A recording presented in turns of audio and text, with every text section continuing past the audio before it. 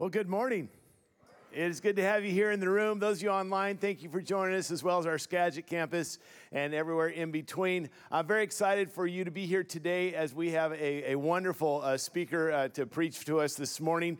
Not a guest speaker, someone from our church here at Cornwall Church. Cynthia Cavanaugh is our small groups director. She's been on our staff for a year or better, and she is a published author. She's an editor. She's an international speaker, not a stranger to many of you. She's spoken at our women's sisterhood retreat, and I wasn't there. And you are in for a really a great message as she shares from Exodus chapter 14. Would you welcome, for the first time preaching here, Cynthia Cavanaugh?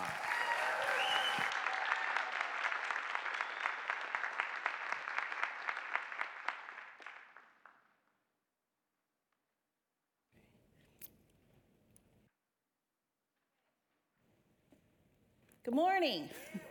There's a pause there. Take a breath. So good to be here. I'm so excited to bring you the word today, and it's such an honor to be invited to teach here. And I just love Cornwall. I mean, I know that might sound like, I don't know, I'm supposed to say that, but it's true.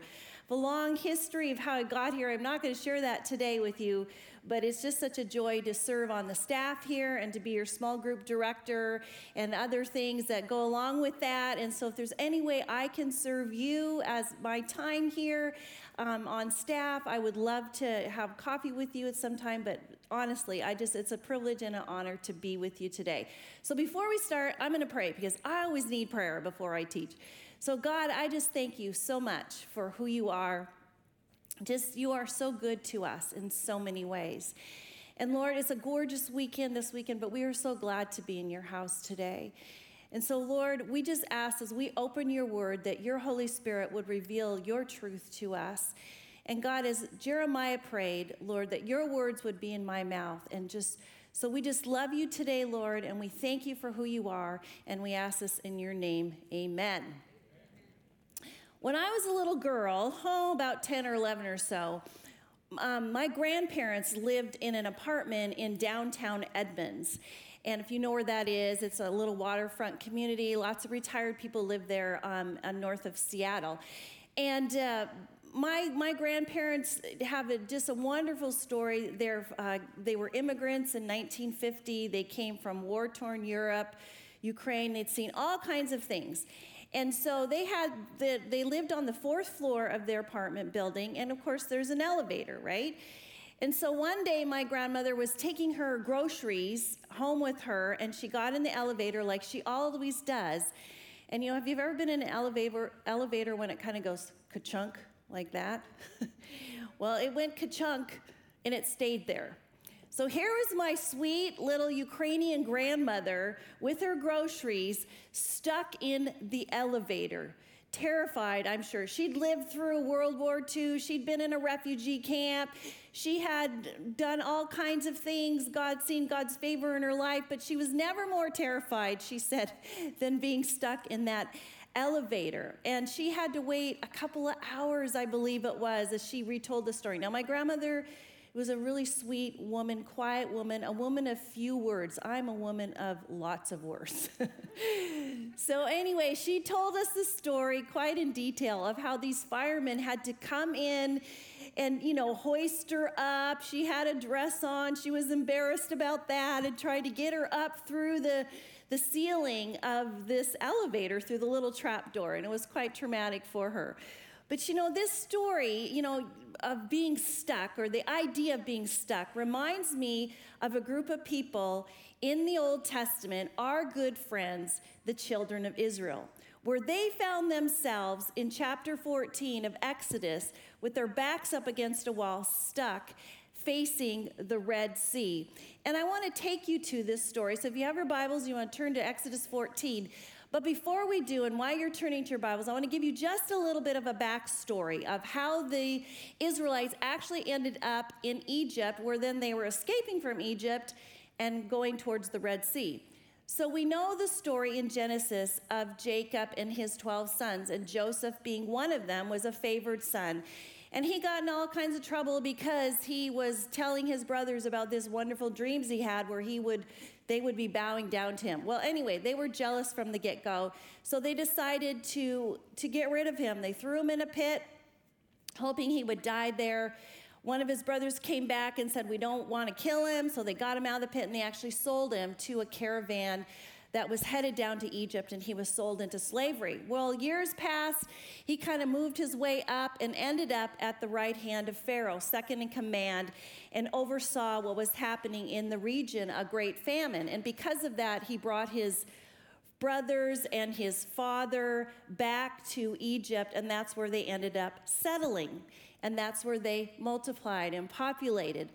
Well, then Pharaoh died. That Pharaoh who knew Joseph died.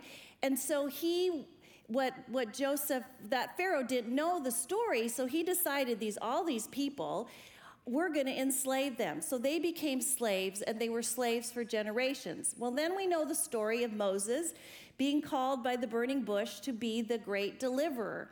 And so Moses is the one that approaches Pharaoh many, many times to try to get him to release the Israelites, and Pharaoh was reluctant.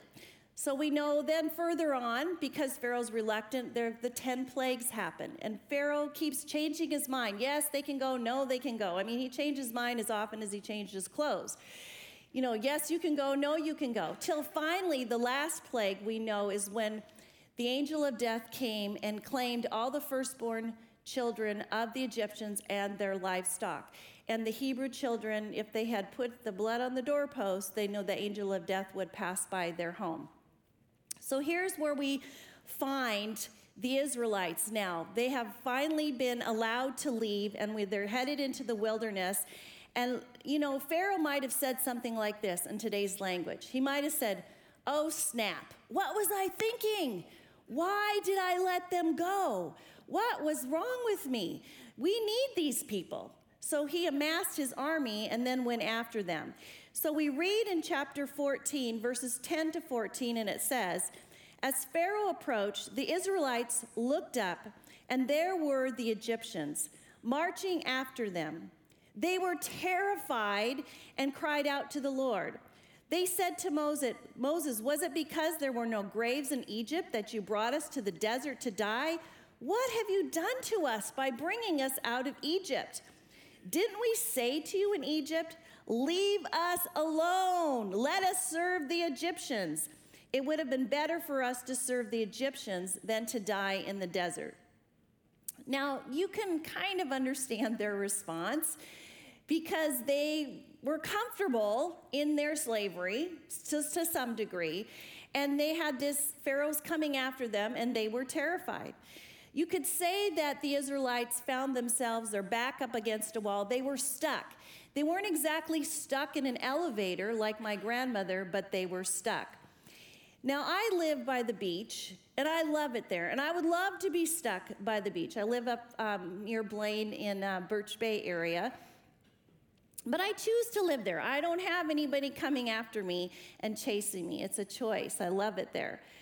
But here's what we know what happened from God's point of view, is that he did what he does best, is he performed that miracle for the children of Israel, and we know the story. They crossed through on dry ground.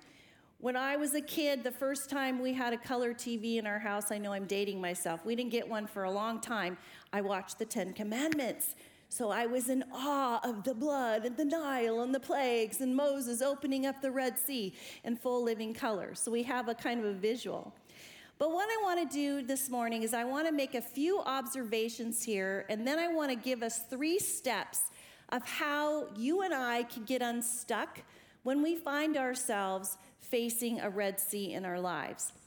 And first of all, I'm going to use, I love word alliteration, so I'm going to use an acrostic using the word stuck to kind of give us an idea of how the Israelites might have been feeling and what was happening to them. So first of all, they were scared.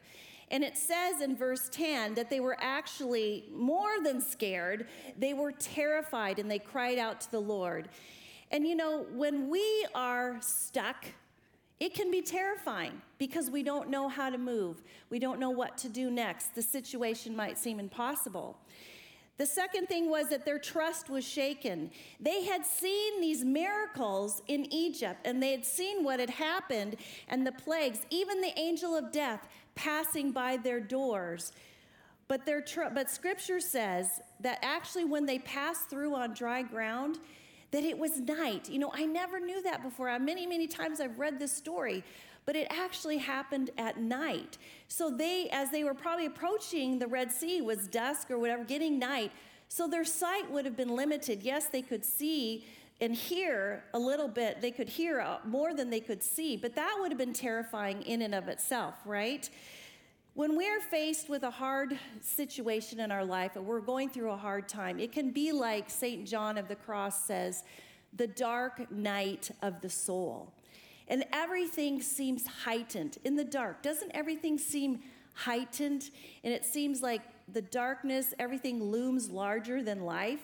How many of you, when you were kids, actually were afraid of a monster in your closet at night? Okay, I see some hands here. So true, right? I have a vivid imagination.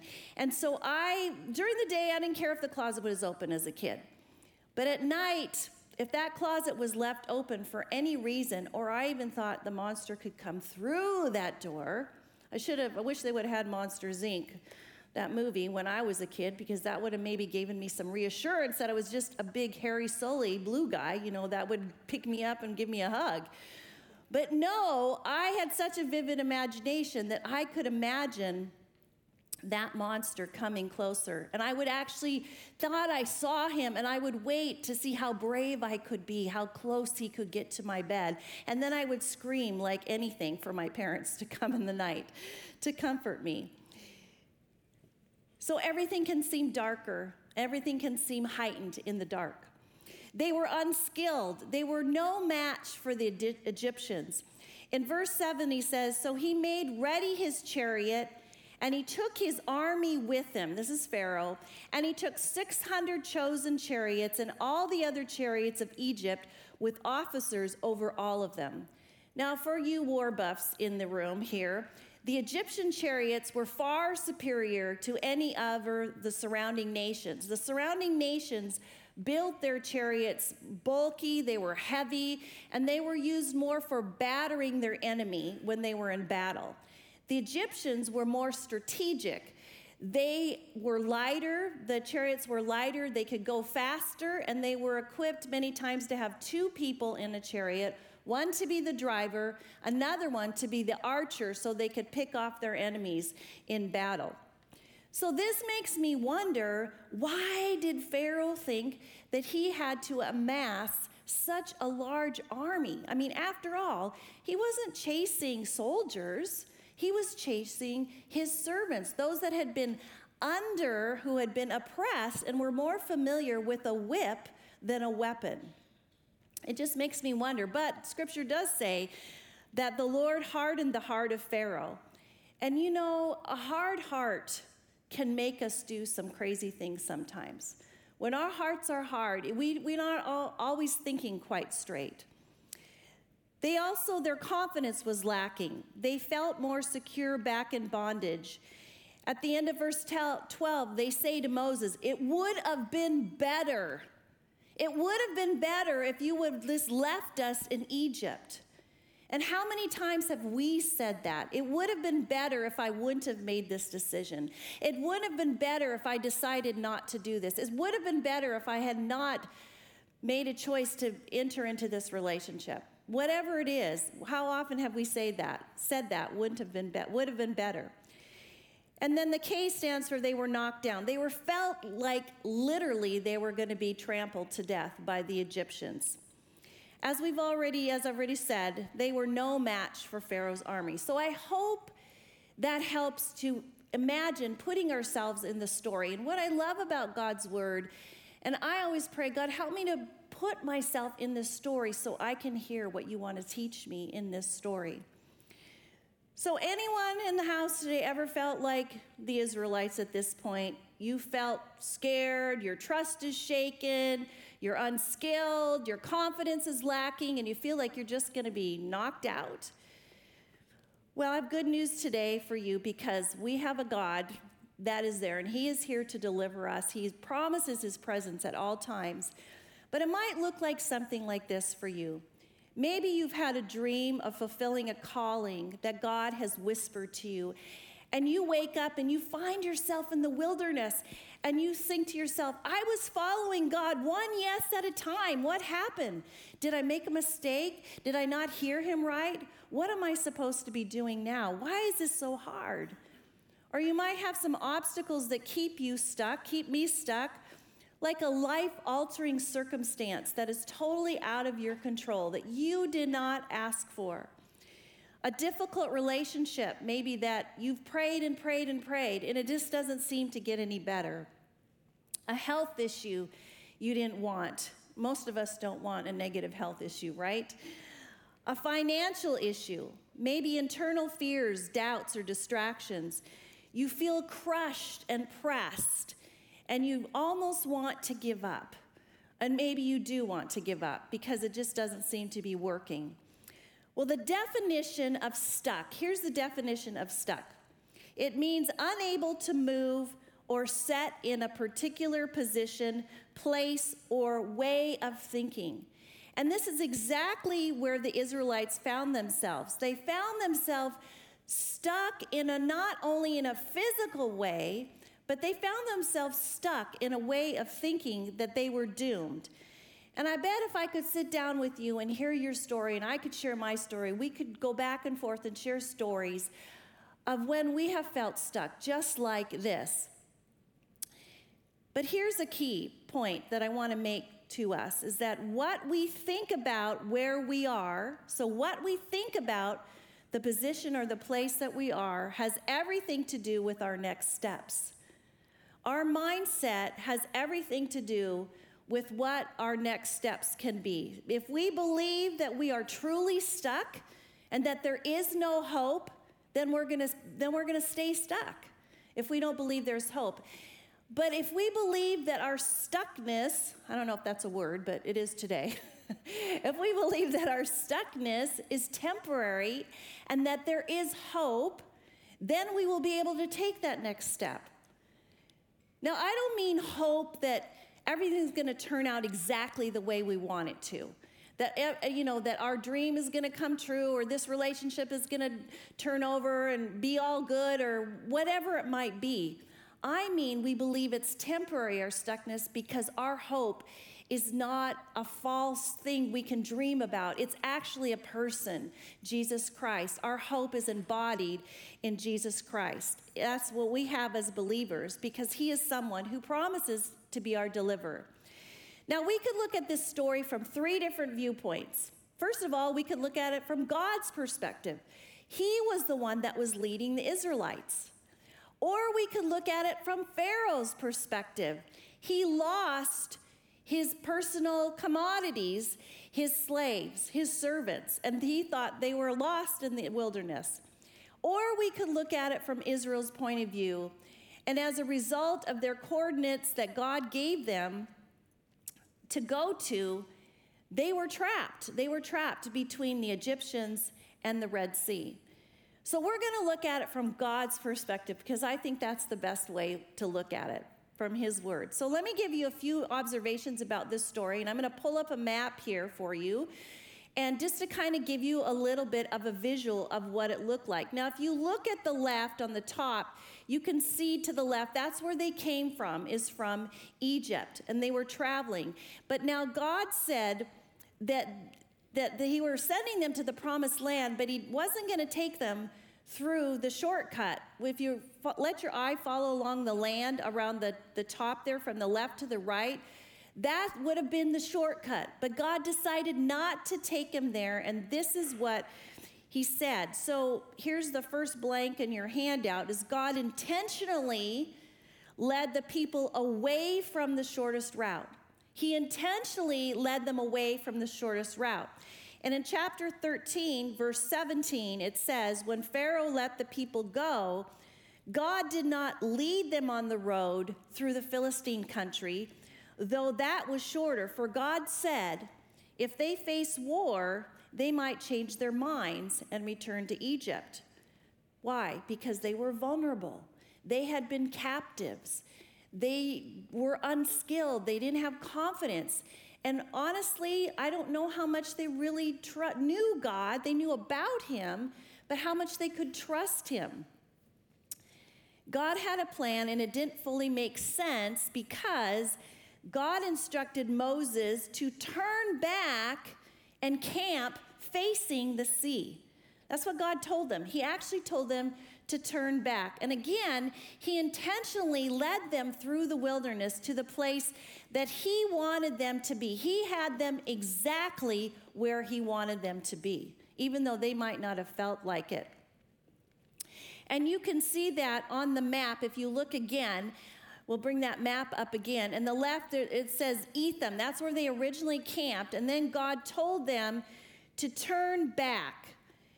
And I would have to say, like, okay, why turn back? It would be like us going on vacation, camping. We did a lot of camping growing up, and we camped in Chelan. It would be like my dad saying, okay, going near Chelan, and then saying, okay, but we're going to go back to Leavenworth first. And I would be saying, well, why are we going to do that, right? But that word turn, the Hebrew word for turn, is the word shuv, and it means to go back to where you were before, not in some other direction. So when the Israelites turned back, they were actually passing 3 landmarks that they had already passed on their way to camp. So here's what God told them. God told them to camp in front of Pi-Harotheth and between Migdol. Now, Migdol wasn't a city, but it was a tower or a fortress that the Egyptians had Migdols placed in certain strategic places to guard their territory. And then God told them to camp in front of Baal-zephon, facing the Red Sea.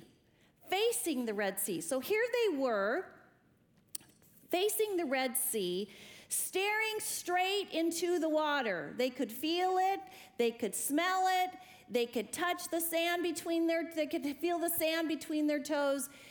This is where they were. God had them exactly where he wanted them to be.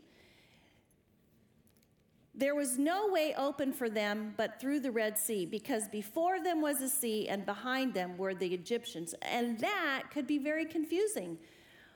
It could be very confusing. And when that happens to us, again, when I said we're following God one yes at a time, and then God tells you to turn back or reverse course, that can be so frustrating. But remember, we are looking at this story from God's perspective. At this point, the Israelites had no reason to fear, so they're probably, okay, God changed his mind, or not changed his mind, but he instructed us to camp in front of the Red Sea. We're going to have a little vacation here. Now, this is the thing that they didn't know. The Israelites had no idea that Pharaoh was going to change his mind. They had no idea that Pharaoh was back in his palace and saying, oh snap, what was I thinking? They had no idea. They went out at like victory, like warriors with spoils of war, because scripture also says that the Egyptians wanted to get rid of them, so they gave them whatever they wanted because they were done with them. In verse 8 of chapter 14, because God knew the army was coming, it says, the Lord hardened the heart of Pharaoh, the king of Egypt, so that he pursued the Israelites who were marching out boldly. And in another translation, it says they marched out defiantly. But again, they had no idea what was going to happen. And here's one of the truths that I discovered when I was studying this story is, first of all, the Egyptian army was headed toward the Israelites, and they didn't know, but God did. So that's the first thing that God showed me. And the other thing is that I latched onto, the Holy Spirit revealed to me, is that he brought them there purposely, intentionally, so he could show him his glory. And that's the same thing that happens with us when we're frustrated and confused and we're not sure and we're in the wilderness. I want to tell you that God has you. He has me exactly where he wants us to be, so he can show his power and his glory in our lives. He positioned them in the right place for God to do his miracle. They thought they were stuck, but God knew the starting point for them. So when we step out in faith in the middle of our mess, I encourage us to do that, but with one caveat. We step out from the scars of our mess and not necessarily the wounds of our pain. We might be carrying our wounds, but not allowing the pain to submerge us so deeply, because when we do that, the pain can keep us to be stuck and actually to see God, who he really is. And then there are times that God asks us, as I shared, to reverse course so that he can work in and through us. And I love what Paul says in 2 Corinthians 4, 7, and 8. He says, but we have this treasure in jars of clay to show that this all-surpassing power is from God and not from us. We are hard-pressed on every side, but not crushed, perplexed, but not in despair, persecuted, but not abandoned, struck down, but not destroyed. And here's the one key sentence I'd just love to throw out to you right now for us to remember. We don't need to know the outcome if we are following God. We want to. It makes us feel better. It makes me feel more comfortable if I know exactly what God's going to do. We don't need to know the outcome if we are following God one yes at a time. We only need to know the starting point of what he's asking us to do. There will never be a perfect time to take that first step, ever. It's not going to line up like we want it to. If we had time, I know all of us have stories in there how God, we kind of zig this way, zag that way in our lives. But God is our way maker. He is our firm foundation, and he will do what he promises. So what do when your hands are clammy, you hear the noise of the enemy behind you, and you're just pushed up against the wall, and you're facing the Red Sea, and you see nothing, no way out? Well, here's the 3 steps I'm going to give you, okay? The first is to do it afraid. Do it afraid. How many of you have ever had to do something afraid? Okay, thank you. A few of you, that's good. I think most of us in this room could say we had to do something afraid. Well, I was at this camp up in Canada, and they claimed to have North America's largest zip line, okay? Or longest zip line, not largest, longest zip line. So I'd been up there a few weekends before, speaking at some women's retreats over a couple of years. I'd done that, and every time the women would say, Cynthia, are you going to go on the zip line? And I would say, no, it's okay. I got a message to prepare for tonight. I'm not going to do that.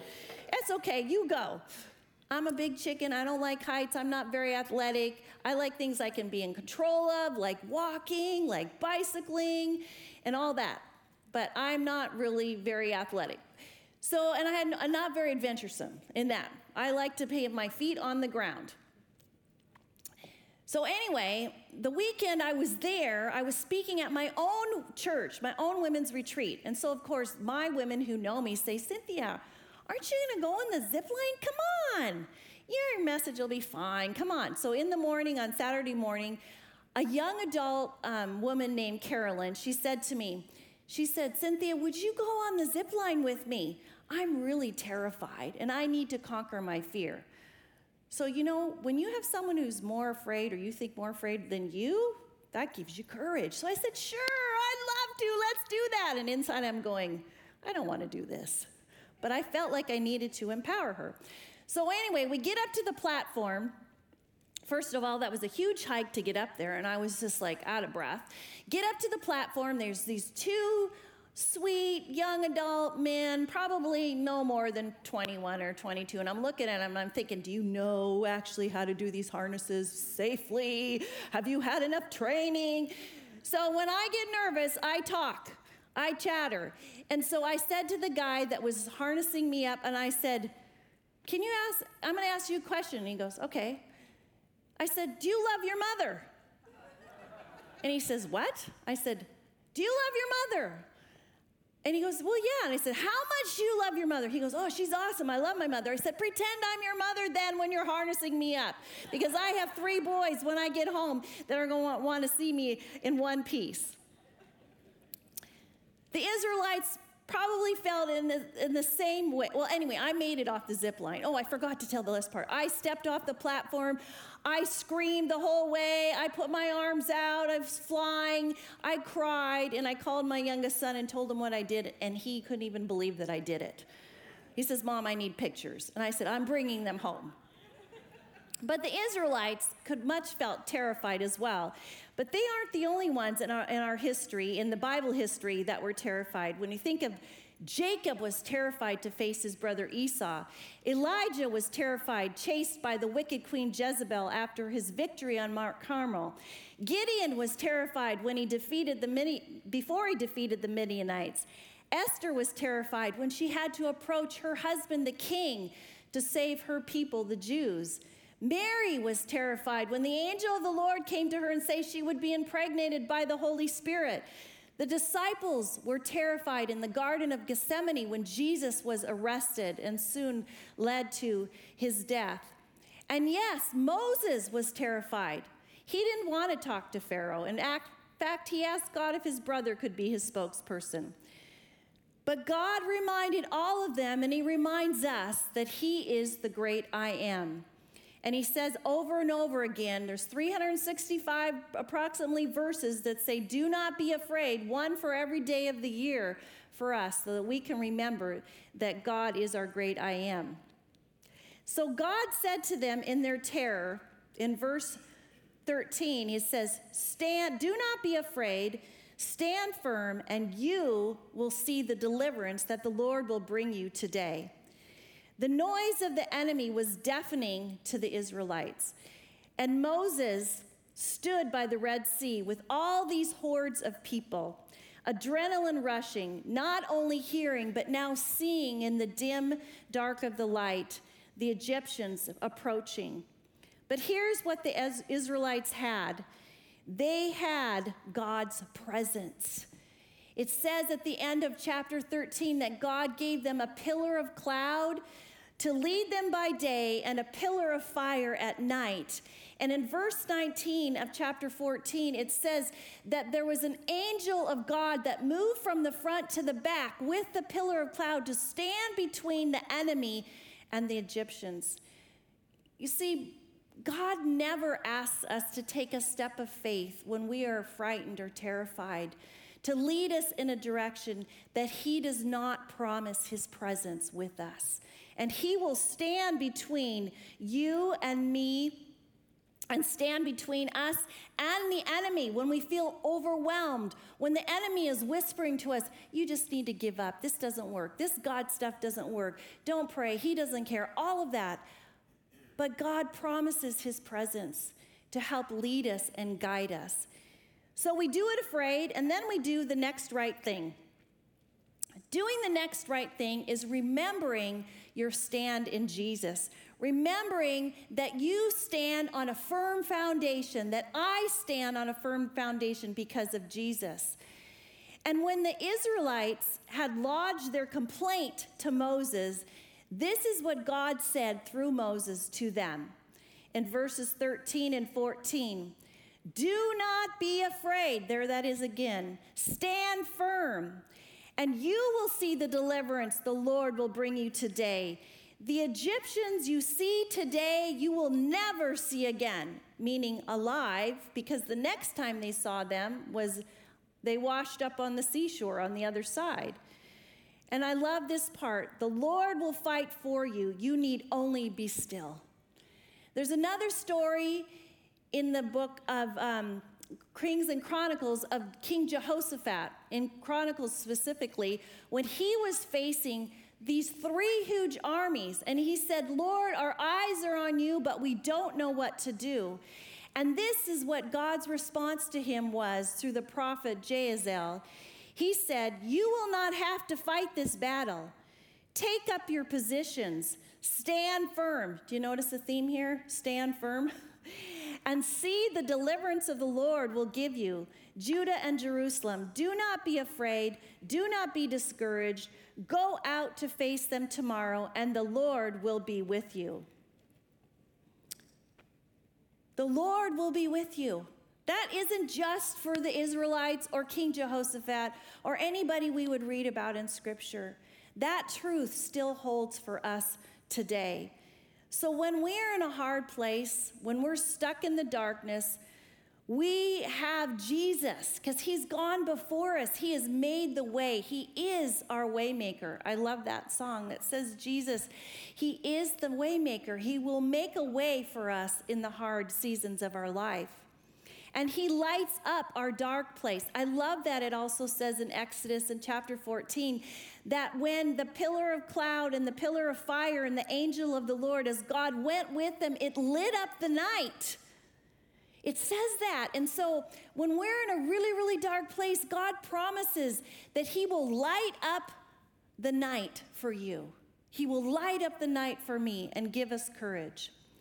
There was a missionary named Elizabeth Elliot, who was married to her husband, Jim. And they were missionaries with 4 other couples in the jungles of Ecuador. And soon after they got there, the 5 husbands were murdered brutally by the Auca Indians, of who they were trying to reach and bring the good news and gospel of Jesus Christ. So Elizabeth, when she was in the wilderness, in her suffering, she learned to do the next right thing. You would think she'd just want to go home after that. She had a small daughter, but she did the next right thing. What God told her to do was to stay there. And when she was betrayed later by a fellow missionary and had to leave the work she loved in the jungle, fulfilling her husband's dream, it didn't work, so she did the next right thing that God asked her to do. And in some ways, it might have felt like God asked her to reverse course and to leave something that she loved. But here's what she said. She said, he leads us right on through, right up to the threshold of heaven. He does not say to us ever, here it is. He only says, here am I, fear not. In other words, it isn't about you and it isn't about me. It's about finding Jesus when we're stuck and letting him help us. Galatians 5:1 says this, it is for freedom that Christ has come to set us free. Stand firm then, and do not let yourselves be burdened again by a yoke of slavery. In other words, the yoke of sin, the yoke of doubting who God is, and not that doubt necessarily is always a sin, but when we can't put our hands in his hands and know and believe, it's the sin of unbelief. And so what God is saying here to us, in other words, don't be tempted to go back to Egypt. God is going to come through and he's going to carry you. The last do, so we're going to do it afraid, we're going to do the next right thing, and the last thing we're going to do is, well, first, don't pray, do it now. Now, lest you think I'm a heretic, I totally believe in prayer. Prayer is powerful. We need to be prayers. We need to be men and women that are on our knees. But God is saying sometimes to do it now. Sometimes when he calls us and we have prayed, he expects our obedience. And this is what God said to Moses to tell the people. He says, why are you crying out to me? Why are you crying out to me? Tell the Israelites to move on, because God had already foreshadowed for them earlier of what was going to happen. He said, stop talking, stop praying, just move. And sometimes that's what we need to do. God said in Exodus 14:4, this is what he said. He said, and I will harden Pharaoh's heart, and he will pursue them. But I will gain glory for myself through Pharaoh and all his army, and the Egyptians will know that I am the Lord. Sometimes we hide behind prayer. And what do I mean by that? Again, because we're just a little nervous. We want things to work out a certain way. We want things to line up when God is saying, enough already. I've already told you what to do. You just need to move. So don't pray, just obey when God says go. We want to see that end picture, and I'm sure that the Israelites wanted to see their end. I'm sure they wanted to hear this first, what it says in verse 30 and 31. This is the outcome. That day, the Lord saved Israel from the hands of the Egyptians, and Israel saw the Egyptians lying dead on the shore. And when the Israelites saw the mighty hand of the Lord displayed against the Egyptians, the people feared the Lord and put their trust in him and in Moses, his servant. There was an expositor preacher in the 19th century named Mackintosh, and he actually believed that the Red Sea didn't open up all at once. He believed that it opened progressively as they took steps, one step at a time. And this is what he says: God never gives guidance for 2 steps at a time. I must take one step and then I get light for the next. This keeps the heart in abiding dependence upon God. And you know, last week Bob gave an incredible message on God being and Jesus our Alpha and Omega. And that's why we can do what we can do. That's why we can step out in faith, because God is the Alpha and Omega. Jesus is the beginning and the end. He is at the beginning of our Red Sea, and he is at the end of our Red Sea. I want to close with a story of something that happened to us about a little over 10 years ago. We were in a very, very dark place. I was in probably the darkest place I've ever experienced in my life. My heart was bruised, shattered. My husband and I, Kevin, we were fighting fiercely for our marriage. And there were other things that were a part of that. It seemed like a perfect storm that was converging upon our lives at that moment. And I started to question, after being a believer for so many years, God, are you really even there?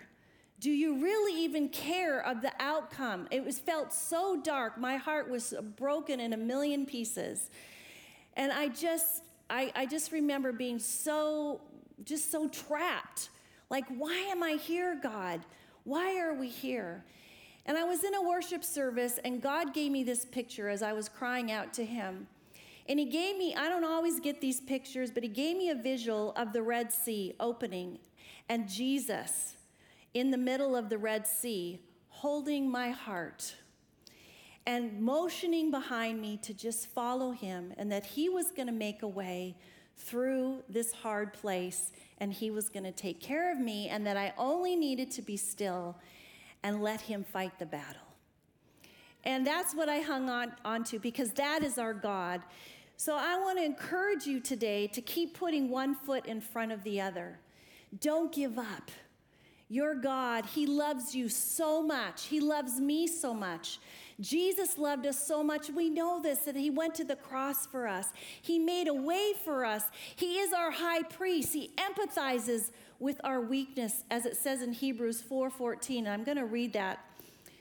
Therefore, since we have a great high priest who has ascended into heaven, Jesus, the Son of God, let us hold firmly to the faith we profess. For we do not have a high priest who is unable to empathize with our weaknesses, but we have one who has been tempted in every way, just as we are, yet he did not sin.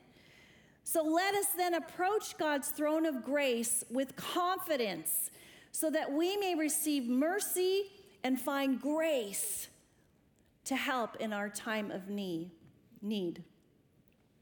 He is our firm foundation. He is the rock on which we stand, and we can trust him. Amen?